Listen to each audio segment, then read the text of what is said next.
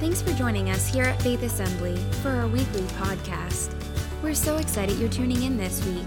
To learn more about our church, you can visit us online at myfaithassembly.org. Join us live at our 9 a.m., 11 a.m., and 5 p.m. services, or connect with us on Facebook. Thanks for joining us today as we continue this series entitled, Get a Handle on It. How many have some things in your life you're getting a handle on? If not, you're just letting it go the way it's always gone. And how many know you just let it go the way it's always gone, you'll just produce what you've always had, and it will just continue in the same fashion. But God, make us new. Here's what the Bible says. David, the psalmist, is writing this word in Psalm 63, verse 1. Here's what he says. He says, "O God, you are my God. I earnestly search for you. My soul thirsts for you. My whole body longs for you." I want to put this in context because you can read these words sometimes. My whole body longs for you. And we can read that and say, yep, that's where David is.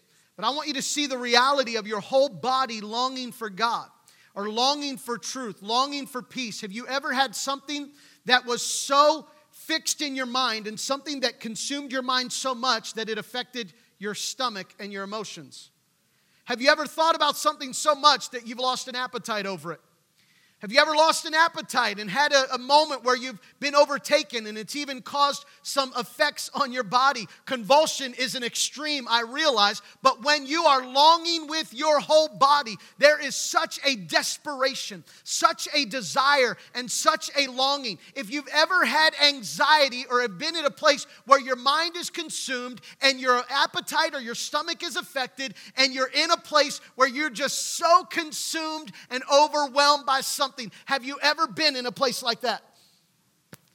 I'm sure there's some of us in a room like this that you've been overwhelmed and you've had moments that you've said, I'm longing with my whole body. This is David. He's saying, I'm longing with all of my body. I'm longing for your peace, for your provision, for your presence.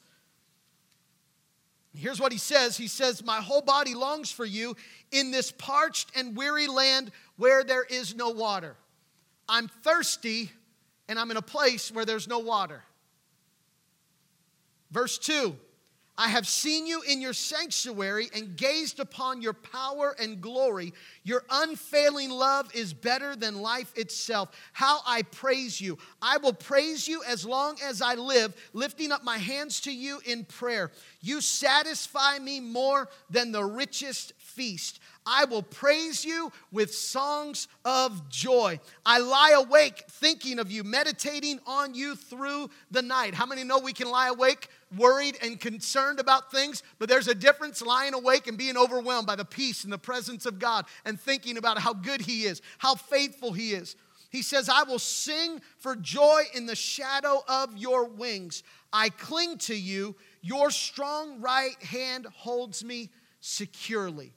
I cling to you. Your strong right hand holds me securely. My prayer today is that you would become more and more secure in your relationship and your place of Christ where He has called you, that your needs and all that you are would be found in Jesus Christ. How many believe that in Christ there are no insecurities, but He gives us all the security we need, that as we grow deeper and deeper into His provision and what He's called for us, He allows us to be held securely. Somebody just tell your neighbor right now today, say, I'm secure in Christ.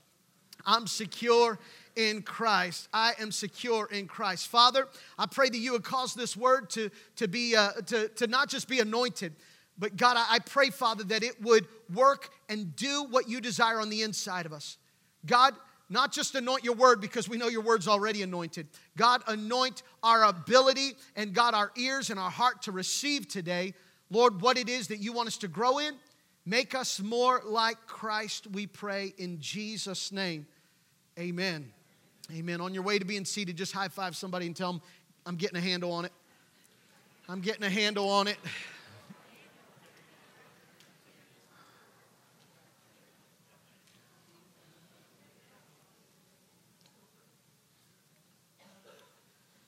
This has been our desire over the last couple of weeks, and we'll continue as we're in this series entitled Get a Handle on It. And Our hope and prayer is this, according to Romans 15:5. It's kind of the theme verse of what we're looking at. And each week our desire is this, is that we would grow in complete harmony with one another, as is fitting for those who follow Jesus Christ. That we would grow in complete harmony, that our relationships would develop, would strengthen, would grow. That we would learn how to have good relationships with one another, because it's important that as we interact in the world that we're in, that it's not just enough to make sure we're meeting the right people on the other side of the door. It's making sure we have a good handle, that we're the right people walking through the door.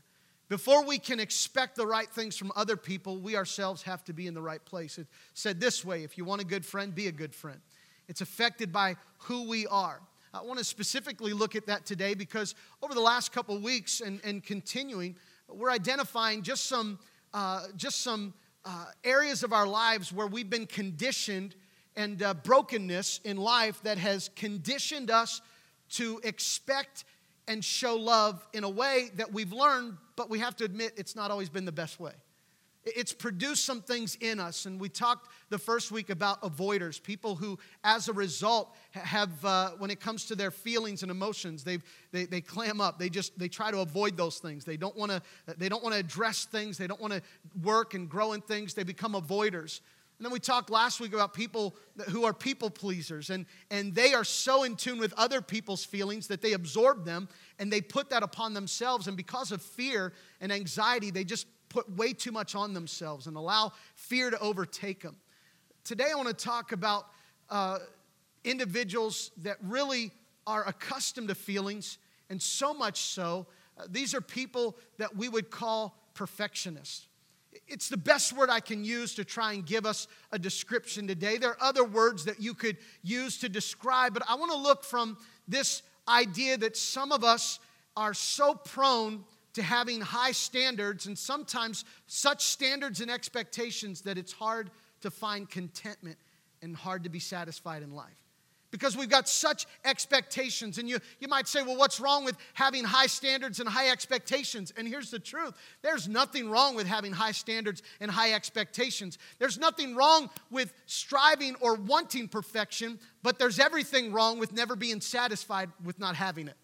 There's nothing wrong with desiring perfection and desiring greater things, desiring things to be better and more. There's nothing wrong with desiring them, but there's everything wrong with not being satisfied with what has been provided, with where we are, and learning how to live in the middle of where we are in life. Because not everything's bad, not everything's good, but learning how to live in those places and needing to get a handle on it. This past Christmas, Jordan received a gift that I have not tried out yet. I've only watched. It is the virtual reality goggles. Do you know what I'm talking about? You put your smartphone in there and you download an app, put the smartphone in the goggles, put the goggles on, and it shows you something and it gives you a virtual reality. I've not tried it because I figured I don't need to look foolish. I'd rather watch people who look foolish doing it. I don't need another reason to. I watch them interact with this, and you're hearing sounds. The sounds are real, but the environment is not. You're looking at things that is a virtual reality, and what that means is everything seems real, but it's really not real at all. It's not real at all. It's just a virtual reality. And I watch them as they put on the goggles and they start walking towards things. And they walk into walls because they thought there'd be a door there, but there's not a door where they thought there'd be a door. I watch as they reach out to touch things that aren't there because in their virtual reality, there's something there that's really not there. And sometimes that describes the life of a perfectionist, always reaching and looking for something that's not there, walking into walls in relationships because you thought there should have been a doorway, your expectations, but your expectations are the place that you're living in a virtual reality, but not in the reality. There's nothing wrong with having expectations, but oftentimes there are people who have not learned to really evaluate and ask themselves, are my expectations reasonable? Now, there's some people who have no expectations. We got to be careful that we don't go to one extreme or the other. To the avoider, they don't have any needs. But the far extreme would be they're all needy. How many know the answer is not to become needy? The answer is to have a healthy balance on needs. And even with the people pleaser, there's nothing wrong with serving people. It's having the healthy balance. It's the same with the perfectionist. There's nothing wrong with having high standards and having expectations. There's nothing wrong with having expectations, but we have to evaluate and ask ourselves, are we being realistic in the expectations that we have? Because too often what can happen is that when things don't go as we expect, instead of evaluating what our expectations are and really challenging and asking ourselves if we're realistic. And I don't know if this is realistic because I'm a preacher and I wonder how realistic is it to ask everybody in the room to pay attention to what we're saying. How realistic is that? I think, what kind of preacher is that who thinks everybody ought to think and pay attention in church when they come to church? I have unrealistic expectations. But listen, is there anything wrong with having an expectation of, hey, we're going to fully engage? There's nothing wrong, but here's the reality. I can't make you engage with the Word of God. I can't make you engage with the presence of God. I can't make you do anything. And if I'm living my life off of how you respond, it's unrealistic for me to find my satisfaction in things that I cannot control. And so there's nothing wrong with wanting a response. There's nothing wrong with desiring a response, but there's everything wrong with living our lives and wrapping our feelings all around those things that we're wanting and expecting. Because when it doesn't go the way you want it, you get tied up in a knot, everything's bad, it doesn't feel right. And too often, expectations are not always the problem. But sometimes we have to evaluate and ask ourselves, are we unrealistic in our expectations? Are we being unrealistic in the things that we're desiring and things that we're wanting? Here's why you have to challenge that. Because if you don't challenge your expectations and what you're looking at, if you don't evaluate them to find out if they're healthy, what you'll do is you'll take your expectations from this circumstance or this relationship and you'll just carry it to another place. Too often, perfectionists don't evaluate their expectations. They just assume everything is right with their expectations and everything's wrong with everybody else around them. And so we leave churches, we leave relationships, we leave people, we leave places because it's not according to our expectations. And the problem that we first have to address is, listen, there are times that we do have to separate. There are times that maybe there are relationships that are not healthy. We have to put boundaries. That's back to people pleasers. They got to learn how to put boundaries, got to learn how to have those things in place. But it's not always the circumstance before we first have to evaluate and say, what is it in me that needs to be addressed? Because if we don't address our unrealistic expectations, we'll just move them to another relationship or another place that feels good for a moment, but how many know the way something starts is not typically the way it will remain? Have you found that out? I mean, you got married and everything was beautiful and blissful right from the very beginning, and you never expected you'd have any conflict in your marriage. And maybe you even thought you'd have conflict in your marriage, but you never realized or knew what you would walk into, because we know that after time, there's nothing wrong with desiring things to be wonderful and good and everything being great, but there's just the reality that we live in life, and life is not perfect. Have you found that out? The only thing perfect on this side of heaven is Jesus Christ. The only thing perfect. The only thing that is untainted and perfect in all of its ways. And sometimes if we're not careful to evaluate, and so what I want to challenge us today is to evaluate what are the expectations, the things that maybe for perfectionists that we've created our own world. And I know this doesn't sound good to say, but I think we just have to say things as they are, that if we don't evaluate those expectations, if we're not healthy in addressing them, then what we'll do is we'll create a world that centers around us, and at the center of us, we become the God of our own world. We become the one who criticizes, judges, and puts down and says what's right, says what's wrong, because it's all according to our standard and our expectation. Is that true? That it's all the way I think it ought to be. It all becomes the way that I want it to be. And if it doesn't line up the way I think it ought to be, then I'm frustrated. And because I'm frustrated, I'm not willing to evaluate if there's something wrong with my expectations, because I'm a perfectionist. I am perfect in all of my ways. Okay, I'm being facetious there. Don't take that so. But there's nothing wrong with my expectations, so we think. But then we have to ask ourselves and really evaluate. Maybe we have to ask and say, God, are my expectations more about me than about you? Let me take you into the world of a perfectionist, okay? Unlike an avoider, avoiders, they flee from their feelings. They get as far away from it as they can.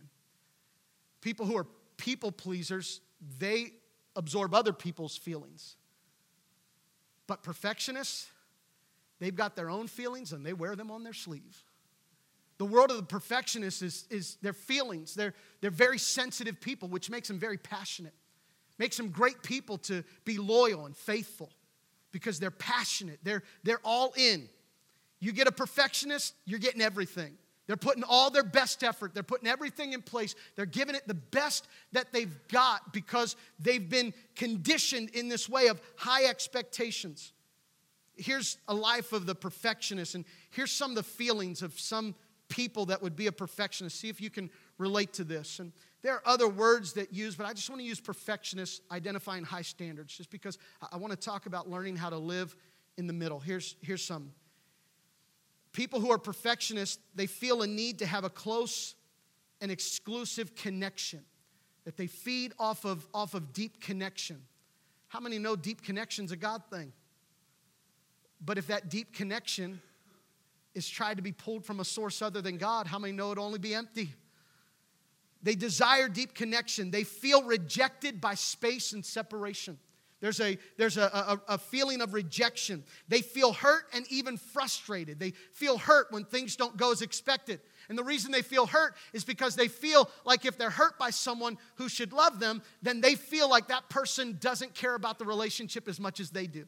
They feel as if someone doesn't care as much as they do, that other people aren't as invested as they are, that it doesn't matter to other people as much as it does to them. They feel unwanted at times and feel as if they're not a priority.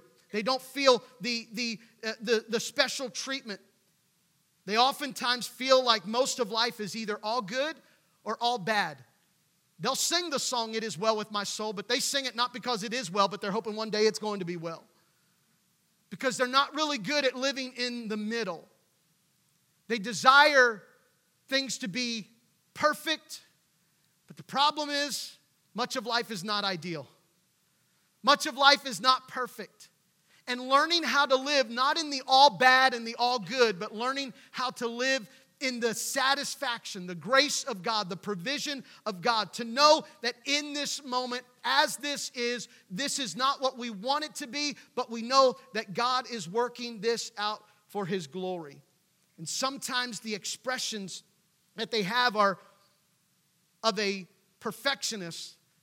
I applaud them, that they're very expressive. The only problem is they express according to their unmet expectations, which sometimes their expectations are just unrealistic expectations. I don't know if you can relate to anyone like that. I don't know if you can relate to that. I don't know if you know anyone like that. There's this feeling of wanting to have closeness. Let me tell you a little bit about the home, because what we've been looking at over the last couple of weeks is identifying what's the home life. How does that happen? I'll tell you how it happens. It happens as we're conditioned, and we've said this before, that we are affected by the sins of our parents and our grandparents. We're not punished for their sins. That's Scripture. We're not punished for their sins, but we are affected by their sins. My dad's broken way of learning love affected my broken way of learning love. Even in his greatest attempt. So what is it for a perfectionist? For someone who feels a sense of abandonment, that feels as if they're always looking for love, always looking for someone to fulfill and to give attention. Here's what it comes from. It is a strong desire for consistent attention or consistent and predictable love. But unfortunately, growing up in a home where it's sporadic and on their parents' terms. It's growing up in a home that wants love and affection because everybody does, but the only problem is the love and affection is not shown on any predictable measure. It's shown whenever the parent feels like it or the parent has time, and the parent gives love and attention based on their schedule. It's that feeling of comparison. Here's the picture, and this is for me, how it is for me, is growing up in a home with foster kids. I was the kid that was the biological son that stayed, but Jody and I counted over 30 kids that during my lifetime would have come in and out of my life as a kid growing up. foster kids that would come in, build relationship with them, and they would leave.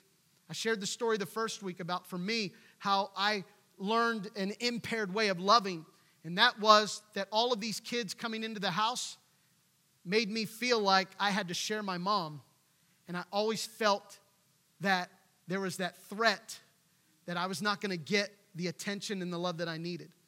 And there were times that it was so inconsistent, because when you have new kids coming in and out of the house, how many know those new kids require attention? It's not the kids growing up with me. It's the new kids coming in, getting attention. And there's this sporadic and inconsistent love that is not the fault of my parents. It's the reality of my situation. My parents were doing foster care because there were other kids who came from broken lives and broken homes. And so mom and dad is doing their part to provide healing and help for them. But how many know I was even affected by their brokenness? That if we don't get ourselves in good order, we will just exchange one brokenness for another brokenness. Here's what I'm saying. If we don't get things in the proper place, because I know right now, you're sitting here and you're like, man, that's the worst story you've got growing up. Well, I'm not here to say that. I'm only pointing out that we're all affected by life's circumstances and situations. I've been conditioned in a certain way because of how I've experienced life around me. And because of that, it causes us to view love and to view our desire for love in a way that we have to ask ourselves, does this line up with God's provision and God's help in our life? And this wanting, here's for a kid growing up, looking for that kind of love and attention. And when it's sporadic, here's what it creates. It creates this situation where they want the love and attention, and they want that, but they've learned and have been conditioned they have to read the mood and the mode of what's going on, because you've heard it said, if mama's not happy, no one's happy. It's probably in a home of a perfectionist, or a home that sets I'm the one everything revolves around. We play whenever it fits mom's schedule. We do what we want whenever it works for me. And oftentimes, a child can feel threatened because the phone becomes more important to a parent than their attention. That instead of noticing them in the room, that's why I believe in, not I believe, but you'll hear this, and Jody and I practice this. We have dates once a week. Now, I know there's some people like, you do that once a week? If it was up to me, I'd do it every day. But there's a opportunity. Schedule doesn't allow. There it is, wanting that desire. But every week, having a time set aside that we make for us to have conversation. I believe it's important. And one of the things that not just I believe, but this is essential in life, that you learn how to prioritize those relationships. Here's what the perfectionist needs to learn. The perfectionist will eat that up. The only problem is they don't ever enjoy it fully, because the moment they get the attention, all they're thinking about is how long is it going to last, and when am I going to lose it, and how long do I have to wait till I get it back again? Because it's unpredictable. I don't know when this is going to happen again. It's like a child wanting attention from their parent, and the parent comes home in a good mood today and says, hey, let's go do this. And it's an out-of-the-blue experience that the child is loving and wants, but the child didn't expect it. Wow, we're going to go do that. We're going to go and have that. That child longs for it, loves it. Here's the problem. For that child, it becomes a special treat, but it's so unpredictable that they don't know, when's this going to happen again? When's it going to fall in the right time? When's it going to work in their schedule? And so because it's unpredictable, this child is now created and now conditioned to this place of always wanting it, and wanting it so much that the moment it comes, they can't really enjoy it, because now they're afraid it's going to not last long, and they don't know when they'll get it back. And so it's always in this fear of wanting and waiting. That's this perfectionism. And here's what it is. It's never being able, or hardly being able, to be satisfied and enjoy what you're in, because you're always wanting, and the moment it comes, you don't know how long you're going to have to wait again. And so this wanting and waiting causes this struggle and this tension. And we oftentimes, instead of being able to enjoy the moment that we're in and to make the most of the moment and to enjoy the things that are around us, we're living in this tension of, I want this, I'm waiting for it to meet my expectations, and it's not coming. There's this waiting ground, and there's this struggle. I don't know if that makes sense to anybody this morning, but we live sometimes in this tension, and instead of being able to enjoy this place that we're in, we've got this wrestling going on in our mind that it's not quite what I wanted.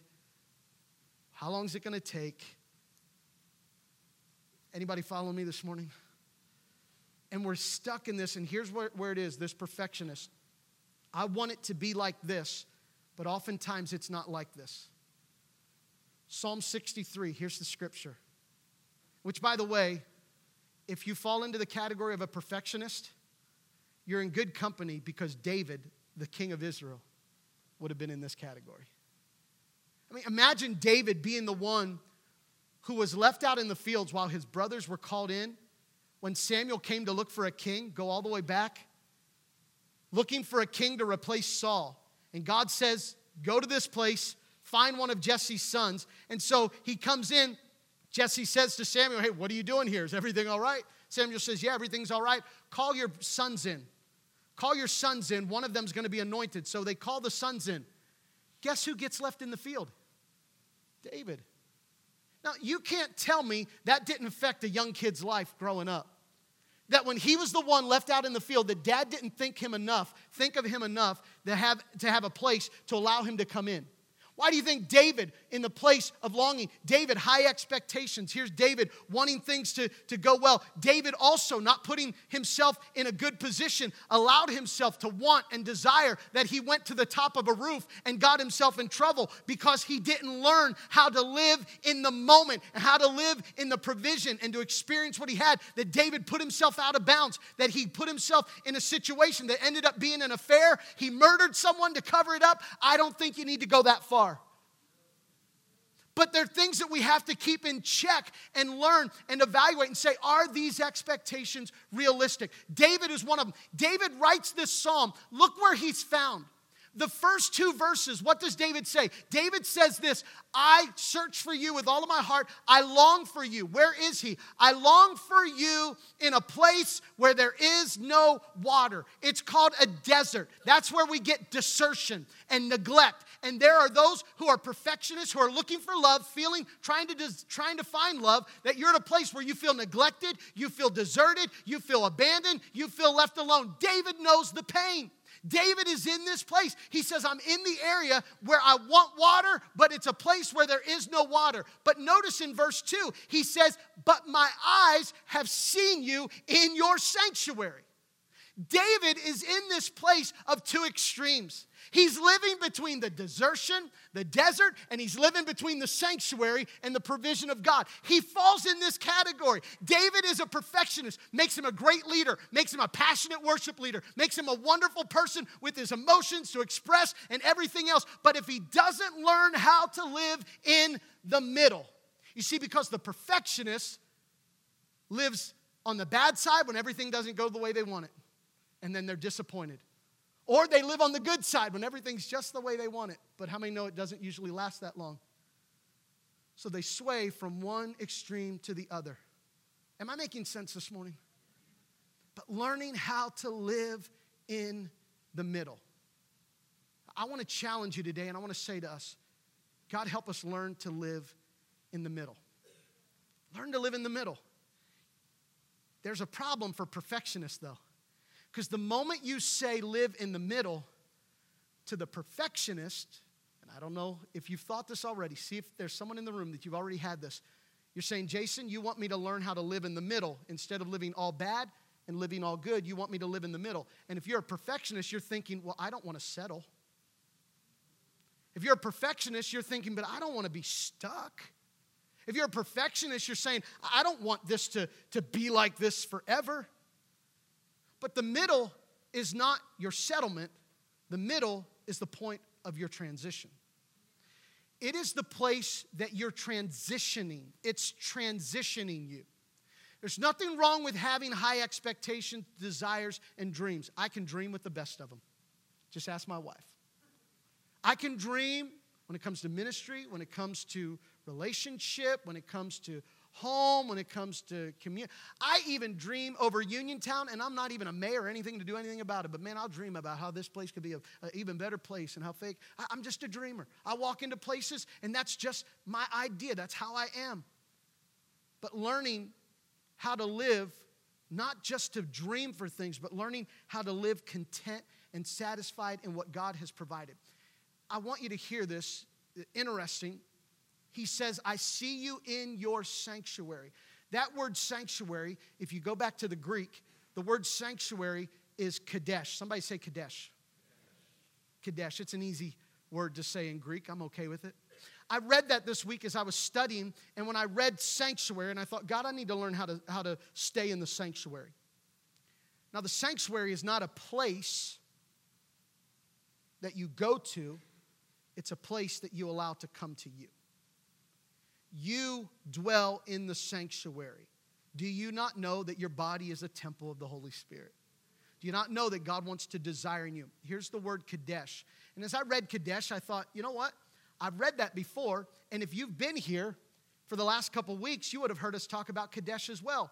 Because kadesh is the place in Numbers where the Bible says that the Israelites came before they went into the promised land. It's the area that God gave them the green light and the go-ahead to walk into the promised land. So they are at Kadesh, and Kadesh is between the place of the wilderness, the desert, and it's in the place of the promise. They were living in Kadesh. It was the valley or the area of Kadesh. In fact, in Numbers 13, it says the whole community of Israel camped at Kadesh in the wilderness of Paran. Kadesh means sanctuary. It says they reported the whole community what they had seen and showed them the fruit they had taken from the land. If you were here before, we talked about walking into the promise. And here it is at Kadesh. I want you to see this picture. Kadesh is in the middle. Kadesh is the place where God was transitioning them. If you're a perfectionist and everything is not the way you want it to be, don't get frustrated because it's not the way you want it to be, but get your eyes focused on the right thing, because whatever you're in the middle of depends on what you're focused on and what you're holding on to. Write those two things down. Whatever you're focused on and what you're holding on to is what you're in the middle of. If you're focused on, as a perfectionist, if you're focused on what you don't have and you're holding on to the disappointments of what never came to you, how many know you're living in frustration? You're in the middle of discontent. You're in the middle of frustration because your eyes are fixed on what you don't have. I showed up at church this morning, and I'm a slight perfectionist. And so I do this on a regular basis. My eyes go to find the things that look out of order. I drive onto the property. As I pull onto the property, this plastic bag that is blue is sitting along the side of the tree line there, and it catches my attention. I pull over the car. I go and I pick up the blue plastic bag. I won't tell you what store it was from because they should not be littering on our property. I'm just kidding. Wow, I got a little serious right there. I was joking. Some of you are like, what's a blue bag? Who has a blue bag? What is that? I pick up the blue trash bag, or the bag, and I think I picked up trash. But the moment I realized when I got out and I picked up that piece of trash, do you know what I found the moment I went to pick up that piece of trash? I found more trash. I got out of my car to pick up one blue bag that was laying along the side of the tree line, and when I ended up, by the time I was done, I had trash to put inside that blue bag. So now I'm like, thank you, whoever store that was, leaving your bag on our property. I'm able to use that to pick up trash. You find what you're looking for. If you focus on what you don't have, you'll just pour out a whole list of things you don't have. You'll show yourself what you don't have. If you're focused on what you don't have, here's what David says. I'm going to ask the worship team to come as we prepare to close, because this is a simple message of saying, God, help us to learn to live in the middle. Help us to learn to live in the middle, not to settle, but to transition, to know that, God, you're using this point to prepare us and move us to what you have for us. David says this in verse 3. He says, your unfailing love is better than life itself. What is unfailing love? It's something that is consistent. It's something that never changes. How many know a perfectionist? They want consistency. They want things that are consistent. I want you to know that if you focus on the unfailing love of God, you'll see what will never change, because the love of God will always be there. Life, it's better than life itself. Why? Because sometimes the sun shines and sometimes it storms. Sometimes it's beautiful and sometimes it's not. Your loving kindness is better than life, because your loving kindness remains constant and the same when everything in life changes. How many have found out that the perfectionist is living their life trying to find the ideals among a world that never stays the same? trying to find the ideals and the satisfaction in a place that will never stay the same. A mom who feels unloved because she grew up feeling unloved now becomes a mother and has the love of her children because her children makes her feel so loved. The love and the attention she wanted as a child is now found in her kids. There's nothing wrong with that. The only problem is they only stay kids for so long. And then that mom reaches a place where now the kids are gone. How do you handle that?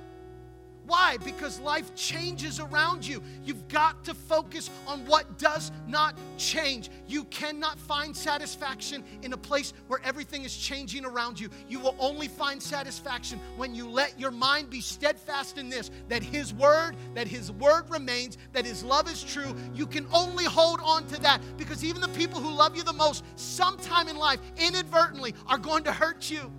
Not because they're evil people, but perfectionists, when they feel hurt, it becomes this, how could you? I thought you're better than that. And it becomes this abandonment and feeling lost and feeling empty. But instead, the perfectionist needs to learn and say, not look for the perfect circumstances, but look for the perfect response to the unperfect circumstances in life. Because life is not perfect. Life is going to change, but I've got to hold on to what does not change.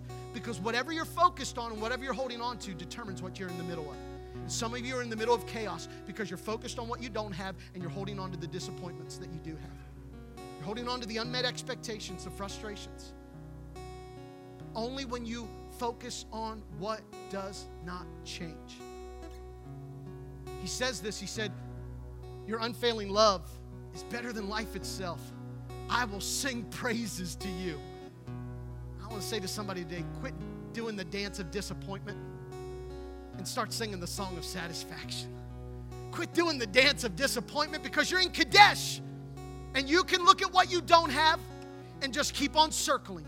Or you can say, God, I found you in the sanctuary, in your presence. Your goodness, your grace, your love is better than life itself. I know this is hard because what this means is instead of us being able to blame people for us not feeling loved, we have to now look inward and say, no, it's my fault for not receiving the love that is really the only perfect love. Because if you're a perfectionist, it's not as bad as you think it is. When you think you're not loved, you keep in that long enough, you'll push the people away.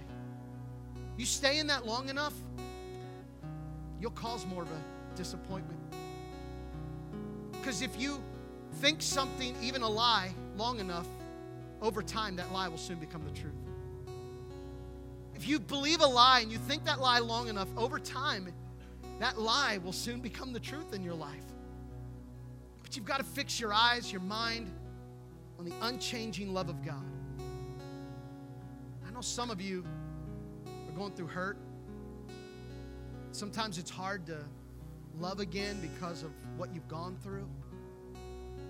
But I want to say to you today, it's the grace of God that allows us to be made new. And you need some consistency in your life. And the consistency is to live in a place of saying, God, I know everything might not be the way I want it to be, but I know I can trust you to work it out to be what I need it to be. Can we just be real? It sounds good to say that. But how many know it's a whole different thing now when you're looking at circumstances that you just want to change? You want it to be different. I want them to meet my expectations. I want them to meet me here. I want this to happen. And I have to learn and say, no, I just got to learn to be content in Christ. Got to learn to be content that He's enough. He ends verse 8 and he says, I cling to your strong right arm, for it holds me, listen to the word, securely. If you've been a part of Faith Assembly for any time, you've heard me in my vulnerability and my openness and my foolish transparency sometimes. Things like I deal with insecurities. I deal with insecurities. I've been on a journey now for, you probably know this, but when I came to be the pastor here 6 years ago, I didn't come all put together and figured out and perfect. I came still learning how to deal with what life has brought and how to manage that and how to trust and how to learn to love. I'm so thankful that God allows those things to teach us and to grow us and change us. I'd rather be your pastor here today to say, follow me as I follow Christ, as opposed to standing here today and say, well, figure it out like I do because I got it all together. If you found someone like that, be careful. If you find someone who's got it all together and just going to beat you down and tell you how you got to get your act together and just do what the Word says, just suck it up and just be a big boy about it. No. He said, come to me all who are broken, who are weary, who are heavy laden. I'm going to give you rest. I'm going to give you rest. So what I'm saying to you is, I've said to God, God, that's just the way I am. I deal with that until the Holy Spirit said, no, that's not the way you are. That's the way you choose to be. With love. But can I say with love to you today? Hey, avoider, it's not the way you are, it's the way you choose to be. Hey, people pleaser, it's not the way you are, it's the way you choose to be. Hey, perfectionist, it's not the way you are, it's the way you choose to be. But He has said that we can be made new. So I'm going to say to you today, have you learned to live in the middle of His grace and of His presence? How many know if I'm living in the middle of His grace, it means then I'm familiar with my weakness. Because if I don't know my weakness, then I don't need His strength. Be careful of the gospel that makes you think you get it all together and you don't need God anymore. Because the gospel I found is that the closer I get to Jesus, the more I realize I need Him even more than I thought I needed Him before. I need Him more. I need Him more. I need Him more. I'm okay saying to you, I'm learning how to just need Jesus more and to live on His provision and to trust Him. I'm living in the middle of what He provides.